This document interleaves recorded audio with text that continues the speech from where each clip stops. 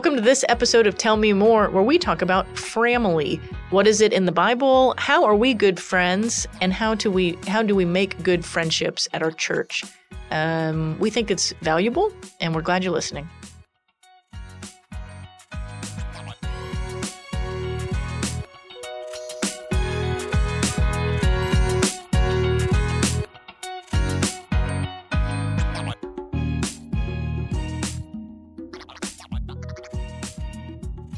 Well, we're talking today about Dr. Dennis Wild's sermon yesterday on Framilies. And so I thought it might be fun. Okay, one, I want you to answer this question for me. Okay. Those at home, they hate that I'm doing this. What am I crinkling? What is it? I can see it. Luke said, don't do that. And I said, I'm going to do it anyway. Here's a hint. It's a dollar bill. It's a US currency. Mm. But for those at home, what denomination? Ooh. How much? Are you going to give it to them if they guess correctly? No, because there's only like 5 choices. No, I have triplets. It's going back in my pocket. The real question, but send your answers to katie.hodges@fbca.org. Got it. Thank you. The real question is, we're talking about families and friends, and I thought it'd be fun, as it always is for me, to ask y'all, who was your childhood best friend? And what is your favorite memory with them? Ooh, wow. That is a good question. Well, the first one's easy for me. My childhood best friend was Mark Hobbs. Mark Hobbs lived part of my we lived in 2 or 3 houses in the same little community growing up. And so on 2 separate occasions, I lived right across the street from Mark. And we were thick, man. Same age, same school, same church. Just did life together. We had 1 year for Christmas, my parents gave me a set of walkie-talkies. How exciting. And yes. And, back in those days, pretty much every afternoon we were fighting the Germans in our neighborhood because we were playing out World War II. Mm. So, and we had woods around our house, and we had an old car. I mean, we're in Alabama, so we had to have an old car parked in the back that actually had, kudzu growing over it. It was kind of a requirement. Somebody in the neighborhood had to have one of those, so it was ours. And so that was like a tank, and, or it was an enemy camp, to be bombed or whatever. So when we got the walkie-talkies, the cool thing was they were strong enough for Mark to go home with his and be in his bedroom at night, and me in my bedroom, my house at night, and we could actually talk to each other. That's amazing. Yeah, that was really cool. A fun memory for us. Yeah. We did a lot. We made a lot of plans. That's a big deal. About how old were you when you got the walkie-talkies? I was probably about 8. I'd say. Wow. That's Dreams. Cool. Yeah. Dreams. Luke, what about you? Oh, man. I had a really good kind of tight-knit friend group. So if any of them by chance are listening, I'm very sorry that I'm going to pick a favorite. But I probably spent the most time with and would say that my childhood best friend was this guy named Keegan. It's time that you drew a line in the sand. It is. And so to the rest of all those other losers, all the people in the Bolivar Besties Facebook group. Sorry. There is a Facebook group. For y'all. I'm sorry. Such a millennial. Your best friend's named Keegan. Okay, got it. We didn't have any Keegans in my group. So Keegan was homeschooled. I was not, but we lived in a small town. I grew up in the Ozarks. And so we just spent all our time outside. And, when we were younger, that mostly just involved running around in fields and forests and digging up little springs and trying to find caves, because I grew up in the Ozarks, so caves are everywhere. How cool. And then when you say Missouri, I think of like farmland. I mean, there's a lot of that too. But like I grew up blowing my mind in the Ozark Mountains. Blowing my mind.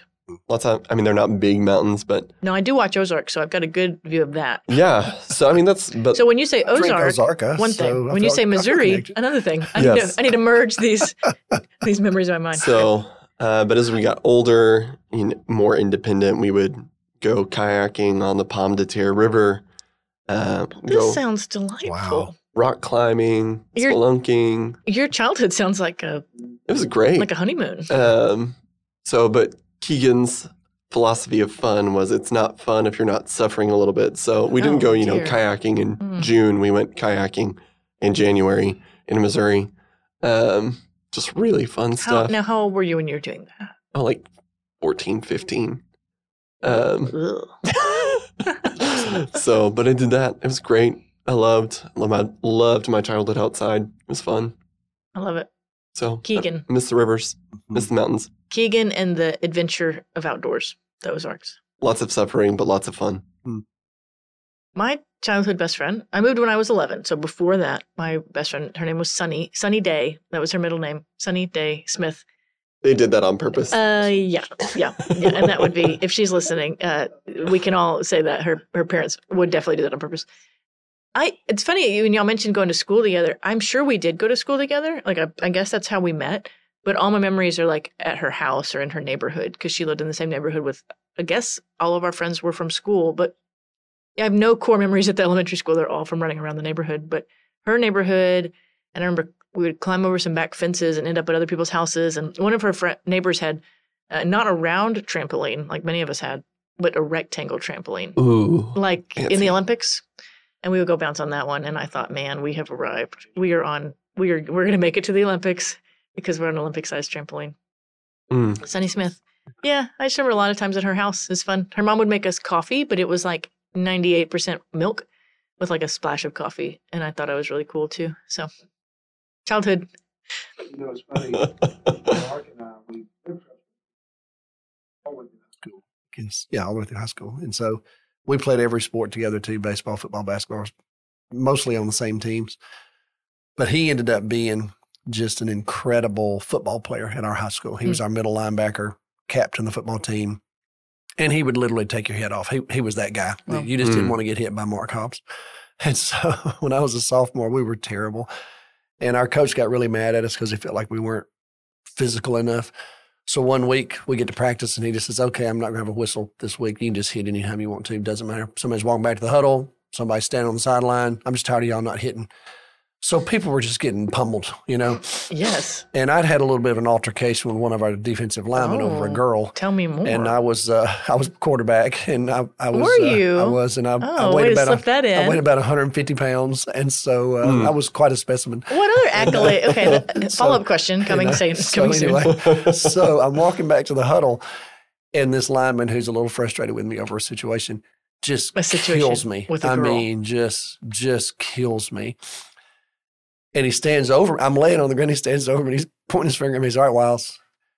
I'm tired of you, doing whatever. And I'm just looking at him. And all of a sudden, he turns around, and Mark is on defense. Mark is the captain of the defense. Mark just destroys this guy, knocks his helmet off and his glasses off. That's a good friend. And Mark looks around and says, anybody else hits Wiles? This is what you're getting. And I'm laying on the ground, and I was like, yeah. What he said. So we were best friends. So truly, that's awesome. We ditched the walkie-talkies by the end, but oh yeah. But every once in a while, anyway, still. Where can I ask where he is now?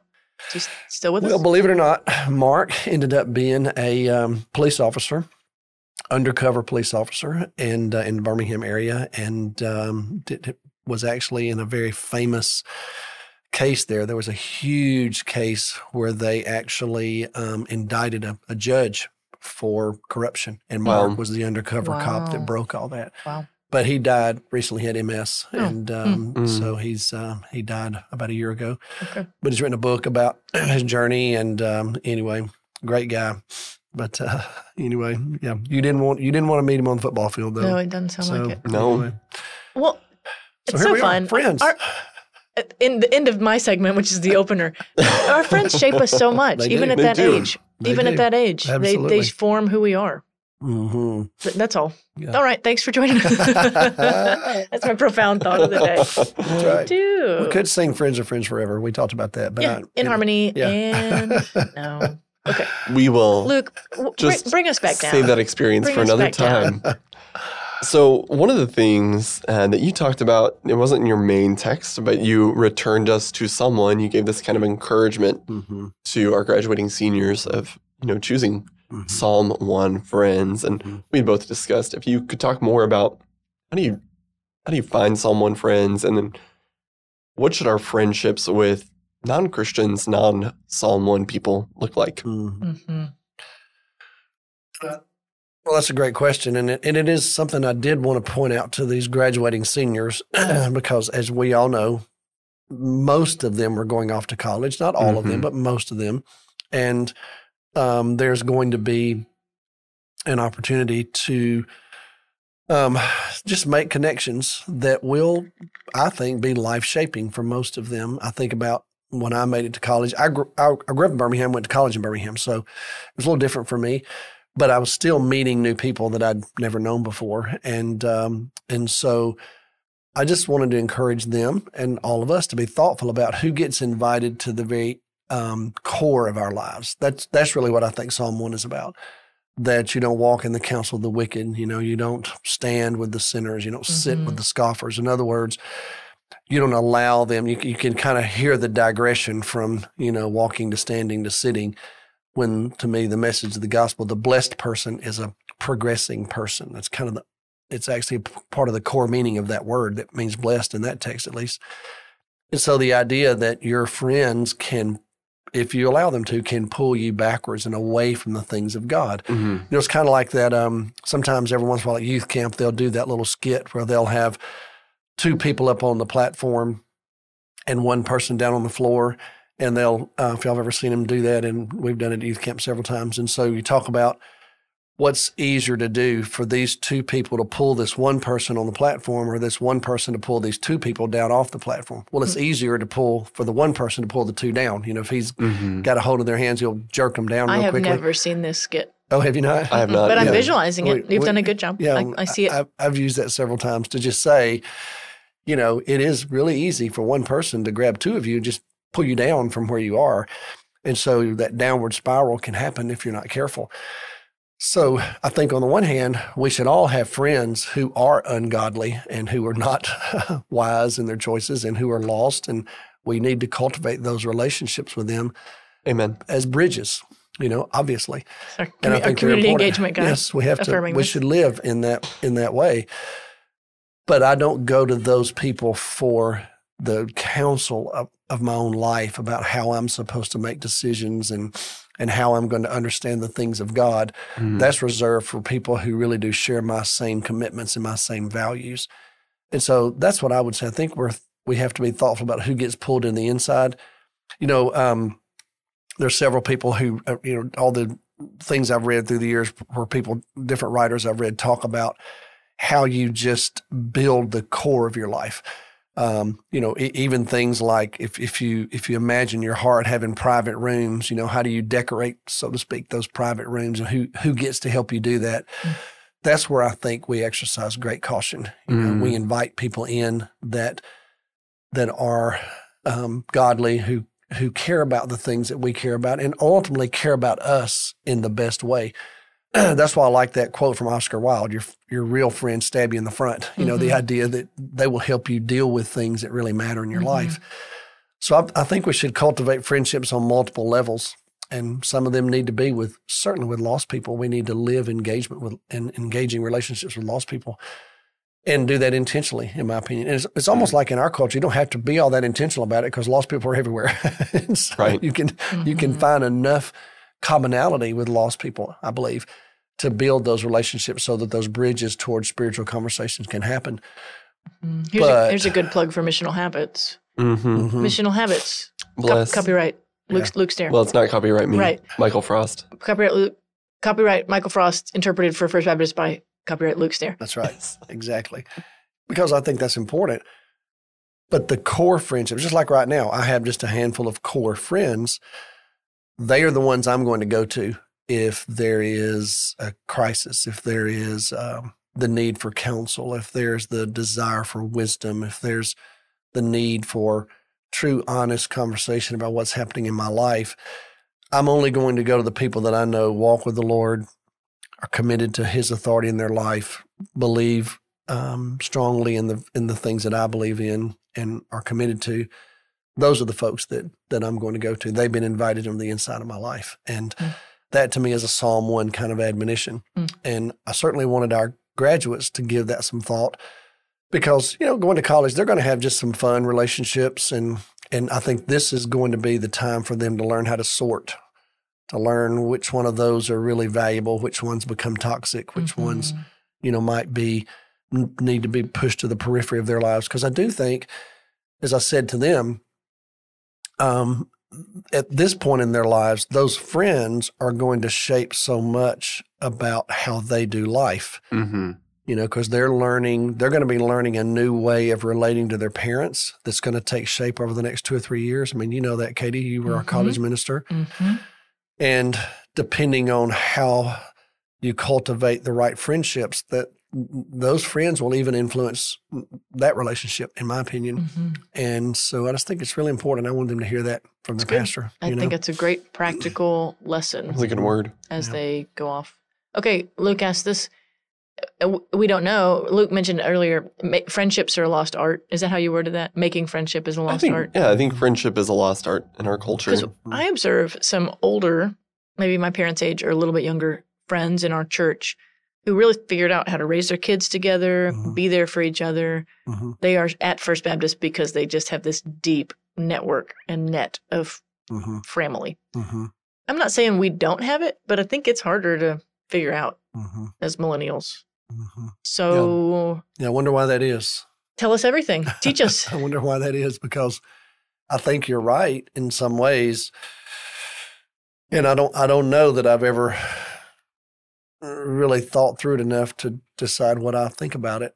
I'm just observing and watching. I'm speculating as well, truly speculating. So for those listening, this is not premeditated. This is not the result of deep theological reflection. No, but we are characterized by, stereotypically characterized by busyness as a millennial culture. And I wonder if the norm of the dual income earner, it keeps us very, very busy because there's not a stay-at-home spouse in the mix. With a lot of people I've observed in the friendships of yesteryear, there kind of was that maybe could be more available to plan and have margin for social or to hold things together, where now that's a luxury that most can't afford, Yeah, and I think, too, as I've watched it play out, I would also say, though, that I think that as I watch the generations behind me, I think children and children's activities and all that serve as the bridges, though, for some of those core relationships to begin to develop and emerge.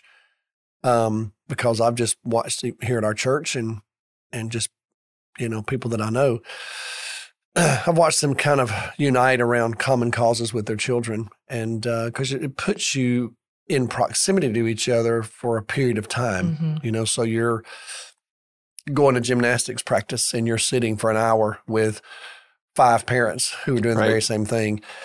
And when Cindy and I used to do that, we did that before the age of cell phones. So if you think about it, you didn't have just this instrument in your hand that you could, work or play or communicate with or whatever. You just were there. So unless you brought a book or you brought some work to do, sometimes you were just you were just there. You were just there, and we just struck up conversations with people, got to know people, and I do think that that's still something that's happening, and it offers us opportunities, and I think it also opens the door for a really diverse set of friendships to emerge, because you just encounter people from so many different walks of life. I was thinking the other day, we were at a school event with Ada's little choir was singing, and we got there a little bit early, Cindy and I did, and we were just sitting there, and I was just amazed at I don't know anything else would have brought that diverse of a crowd together for an hour than that school choir. And so I did a conversation to a couple of guys next to me, very different than I am. But my granddaughter was their son and daughter, but my granddaughter happened to be in the same choir.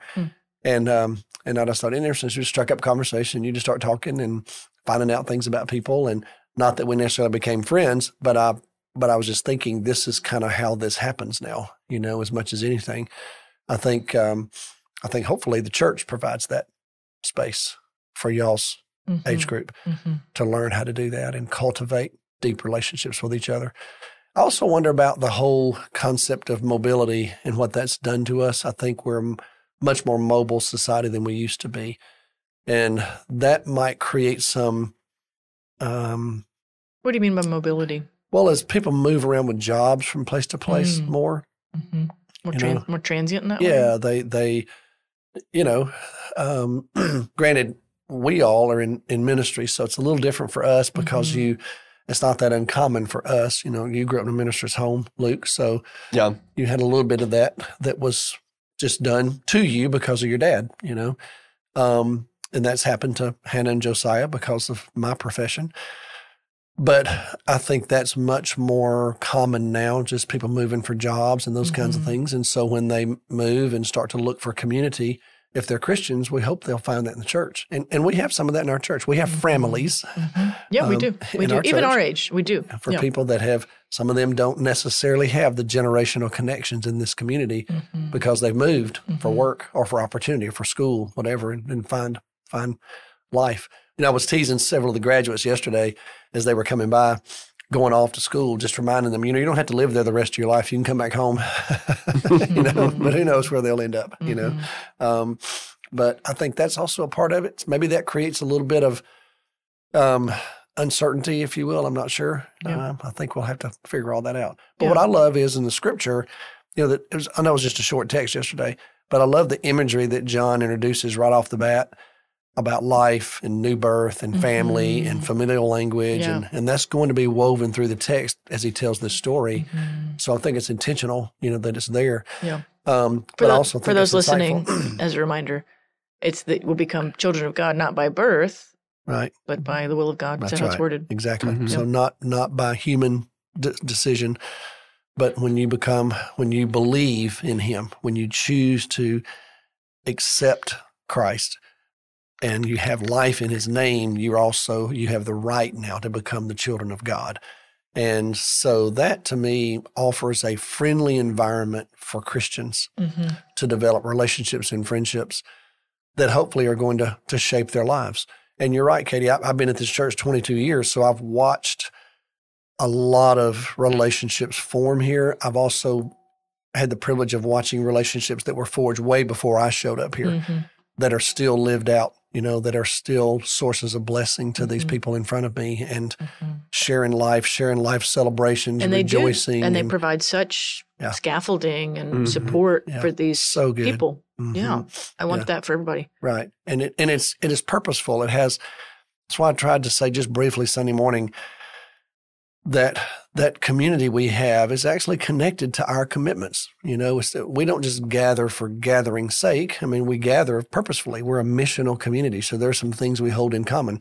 Just like last night, we had this business meeting last night, and one of the reports in the business meeting was from our Great Commission Council. And one of the reports from the field where we work is in a place in West Africa where there is now some new expressions of persecution that we have not experienced at this level with our partners there up until this point.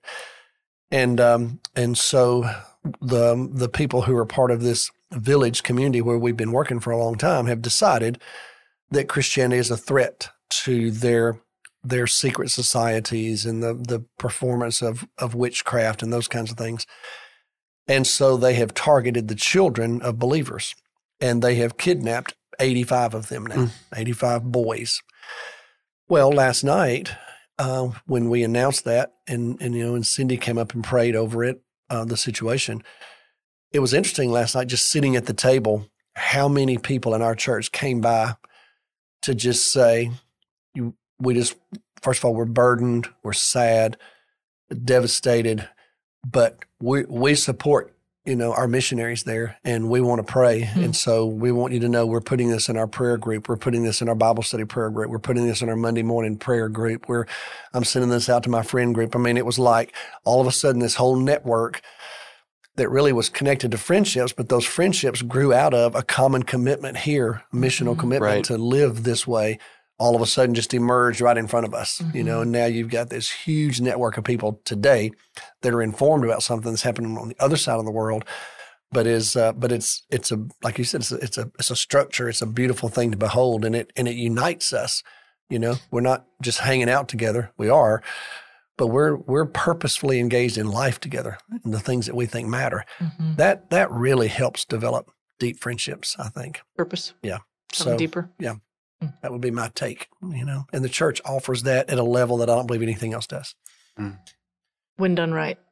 when done correctly. And one of the things you talked about yesterday is how rare, this sounds self-promoting and we don't mean it that way, but how rare churches like ours are in this political landscape because things are so polarized that churches are drifting to become kind of, what's the right word? Monocultural, towards one pole or the other. Yeah, what's the word for that? Right. Polarized. Yeah. Polarized. Yeah. So it's disappointing because I think it is in friendship that you learn the other side and can stay together. But if you're not rubbing shoulders with people that are different than you, where would you do that in that way? Yeah, Church can be the grounds for that. The ability to hold some things in tension, to live with a little bit of ambiguity on some things, and to be able to be connected to people who you love and, as I said, you have developed life with. There's enough core commitment to hold this thing together, but there's enough flexibility to allow the differences of opinions to be expressed. That's just a healthy way to do life, I believe. And it's certainly a healthy way to do church. And if you think about it, there was a time when churches were just so geographically based, that was really the only option. I mean, if you lived in a certain community, you weren't going to drive or travel. If you go back historically, you weren't going to travel very far. This was just your church, and it was going to be filled with people who may have very different views than you do. Right. But you had to learn how to live together. We've kind of softened that a little bit in our culture, to where you can kind of just travel from one thing to another. I would say that it's healthy to be in a place where there is that diversity of opinion and perspective, as long as it's underneath biblical authority and we're all committed to the lordship of Christ in our own lives and our commitment to that as a church. But there's still a lot of room for, for diversity, and particularly, so for example, Tim Keller just died. Okay. Well, Tim Keller and I would disagree about some things theologically. Tim Keller was a Calvinist. He was very reformed in his thinking. But he was not abrasive in how he carried himself. Such a gentle, charitable spirit. Oh, my goodness. Seriously. May his tribe increase. And what an anomaly in the world that we're in today. I mean, Keller was just he's not a charged personality. Thoughtful, cerebral, godly. And what I loved about Keller was, even though I disagree with him about Calvinism, and I disagree with him about complementarianism, he's a much harder complementarian than I would be considered to be. But regardless, I love the generosity of his spirit. So when he would be pressed about things, people would say to him, there he is in New York, in Manhattan. I mean, my goodness, he's in this this very focused place, if you will, a cauldron of all kinds of diverse opinions. And people would say, okay, so which direction do we need to go politically? What do we need to do here? And Keller would just say, well, what you could do is you could go this way, and you could believe that having a larger government and having more social programs and addressing things that way with higher taxes and more responsibility, that's probably a legitimate approach to this. Or you could argue that, well, actually a smaller government, more personal responsibility, more local control, less social programs sponsored by the government, more of that being community related. Well, you could go that way. So in other words, he's basically saying, well, you could be a Democrat or you could be a Republican. And then he would always end by saying, the scripture doesn't really just tell us which way, but the scripture does command us to care for the poor. And so you decide, well, that would just drive people crazy, because they'd go, why don't you just tell us? You're so smart, and you're so gentle. Would you just tell us what to do? And he just refused to do it because he learned how to live with that tension. And consequently, look how large his voice became. I mean, people were just drawn to him from all walks of life. So, sometimes when I'm reading someone that has a real strident view that's different than mine theologically, I have a hard time finding any good in anything else they say. I'll confess that. I'll just go, well, okay, I'm having trouble here. I've tried to learn to be more generous and realize that just because I may disagree about this one thing, maybe I can agree on others. Keller just modeled that for me in a way on a national scale that right now I can't think of another pastor theologian who was really like that. Maybe Eugene Peterson would maybe be in that camp. John Stott would have been in my day, when I was younger. Right. John Stott had that generosity of spirit about him. But Keller's kind of a dying breed because so many of the other voices are so loud, and they end up with overtones that you can't help sometimes but feel that have political connotations. And I just love that Tim Keller modeled something very different for all of us as pastors and leaders. And so I feel like I did on one of my sabbaticals, I went and studied at Redeemer Church, and lo and behold, he had the audacity to be on sabbatical while I was on sabbatical. I never did understand that. You'd think he'd get his schedule together and know that I'm coming. Wouldn't he know? Yeah, right. But I worked with Kathleen Leary Alsdorf, who was on his staff and had been with him from the very beginning. I think she's one of the people who helped start the church. And she oversaw their faith and work division. Incredible lady. But man, she was a good friend of Keller's and so admired him. And I remember after listening to her thinking to myself, if I had the opportunity, I think Tim and I would be good friends. I think we view the world very similarly in terms of how we think we want to address the ills of our society. So I would have found some kinship there. I have found that kind of kinship with pastors that I feel like have that similar spirit, for me. Yes. So, because that's really how I try to engage if I can, do it in a generous way, without surrendering your convictions, because I think the kind of friends that I like are the kind of friends that understand there's a right way to do the right thing. Sometimes I part ways with people whose only desire is to do the right thing in whatever way you have to do it. I just can't go there. And I have a hard time partnering with people that I think want to do the wrong thing. So I'm always looking for people that want to do the right thing in the right way. Yeah. That matches my core. The ends rarely justify the means. Right. For me. Yeah. And Jesus was so good at it, And Jesus cultivated friends. I mean, what would you call the apostles? Were they a family? I mean, they left everything, and the next thing you know, they're just hanging out together pretty much all the time, purposefully. I mean, what am I trying to say? Renames what family is. Yeah. I mean, he says, who is my brother? That's right. Who is my, know. Well, then I think the list of names that we tend to gloss over in Paul's letters are also, especially I think of Philippians. Oh, my goodness. It's an example of family. Yes, I agree. I think one thing I'm thinking about is kind of turning this towards the practical. And one of the questions I've been, I think, wrestling through, and I would want to issue this as a challenge. If you're someone in our church, or if you're not in our church, I think one of your duties as a Christian thinking about cultivating spiritual friendship in church, which is what we're talking about, is ultimately what we're asking you to do and calling you to do is create places of belonging. So to make space where people can belong and come into. That's both. Dr. Wells worded it yesterday about becoming hosts to these families. Right. So it's a little bit of, if you're not finding one, be one. Yeah, host one, Make it. Yeah. Especially in this age of mobility, we've talked in past episodes about the epidemic of loneliness. The CDC has now called loneliness an epidemic. So be people of Christ who create spaces where people can belong and come into. Whether that's in your home, whether that's at our church, but open up room in your life for more people. In varieties of ways. I know. I'm dreaming over here. My wheels are turning because we're under contract on a new home. Y'all know this, I think.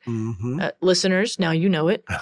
And it's across the street from the Hollanders, church members, on a pretty small street. I mean, it doesn't go on forever. And I wonder what two committed families on one street can do to create, if loneliness is an epidemic, then statistically, there's probably somebody on my street that could really use a friend. And we have these little friend magnets in the triplets. I mean, people can't leave us alone. And how could God use that with great people like the Hollanders across the street that they know how to do life. They know how to open their home, Exactly. So I just wonder how you can start where you are, And I think that's a great word, Katie, to think about it intentionally. And I would also say one of the things that I think we've done, Cindy and I, through the years, is we've also tried to be intentional about it being multi-generational.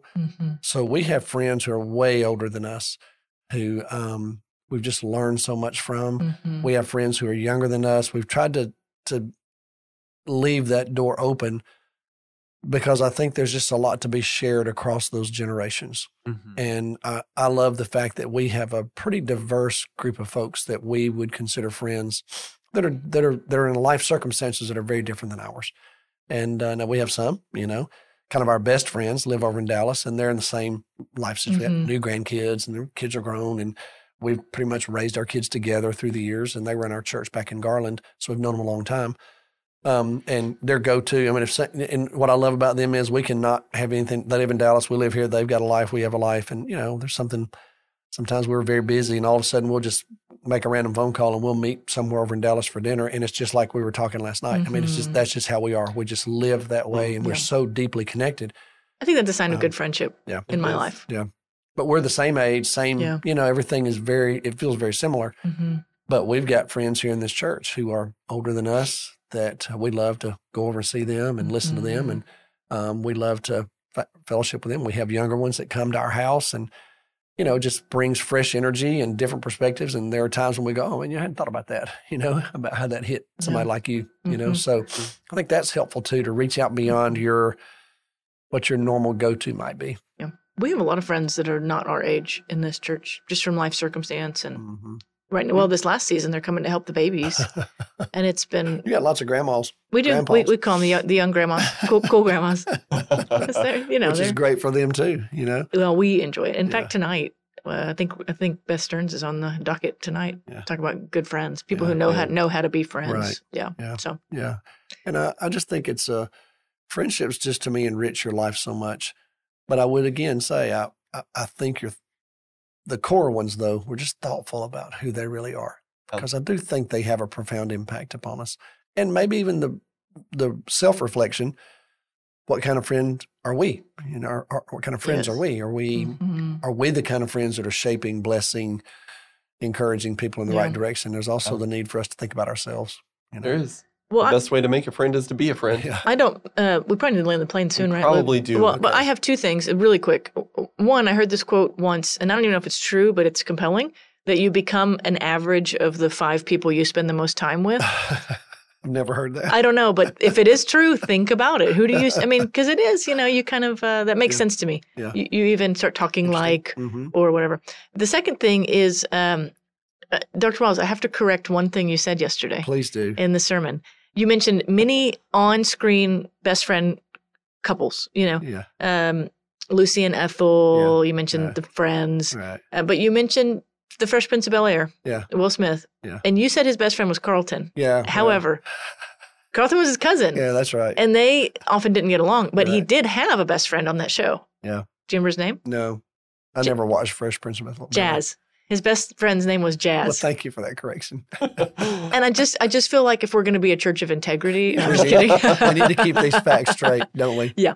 I saw Carlton Crucial. play golf the other day, by the way. He's like Alfonso Rivera. he does is he do America's Funniest Home Videos now? He's Does he? hosting something. He kind of had a revival when he did the Dancing with the Stars. What Alfonso Rivera? He does something. Riviera. Yeah. If you know how to say his last name and what he's hosting, Katie Hodges. He's Katie doing Hodges something, at FBC. But he's enough of a celebrity that he played in this golf tournament over in Dallas the other day in the celebrity tournament. How with fun. Larry the Cable Guy, and I don't know who all, but he was there, and I I recognized think Dolly him. Parton was there. Wow, okay. No, she that wasn't was in the something else. tournament. That was the awards. Wasn't in the tournament. I'm getting off on She was stuff. there for the Country Music Awards, but yeah. So yeah. Man. Anyway, but yeah, he was there. Dolly was and in they, Dallas. They I all, can't get over it. I gotta go. But I there gotta were a go lot right of people there that knew Carlton. Yeah, when he walked on the and tee box. he can't outlive that. That is his defining role. Yeah, So still has that look. Anyway, God so bless he was him. actually a Framley. Well, he wasn't even a Framley. He was a cousin. he was family. Okay, good. No He was R. family. Jazz Okay. family. All right, good. Thank you. I And we stand all know corrected humbly. Humbly. Cousins are just a different ball game. That's Another episode. podcast. Yeah. Okay. Well, everyone, thanks so much for listening and being with us today. Go make a friend. Go Go be make- a friend. Go be a Go friend. be friendly. Host a family. The Drive best- friendly. Ready, set, go. Best way to be a friend, make a friend is to be a friend. Amen. And with Amen. that, we will close. Yeah.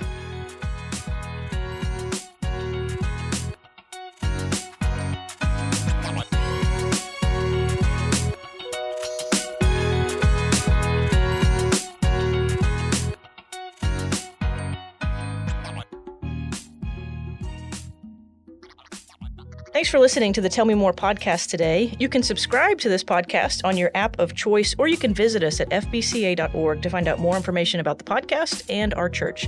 Thanks for listening. Have a good day.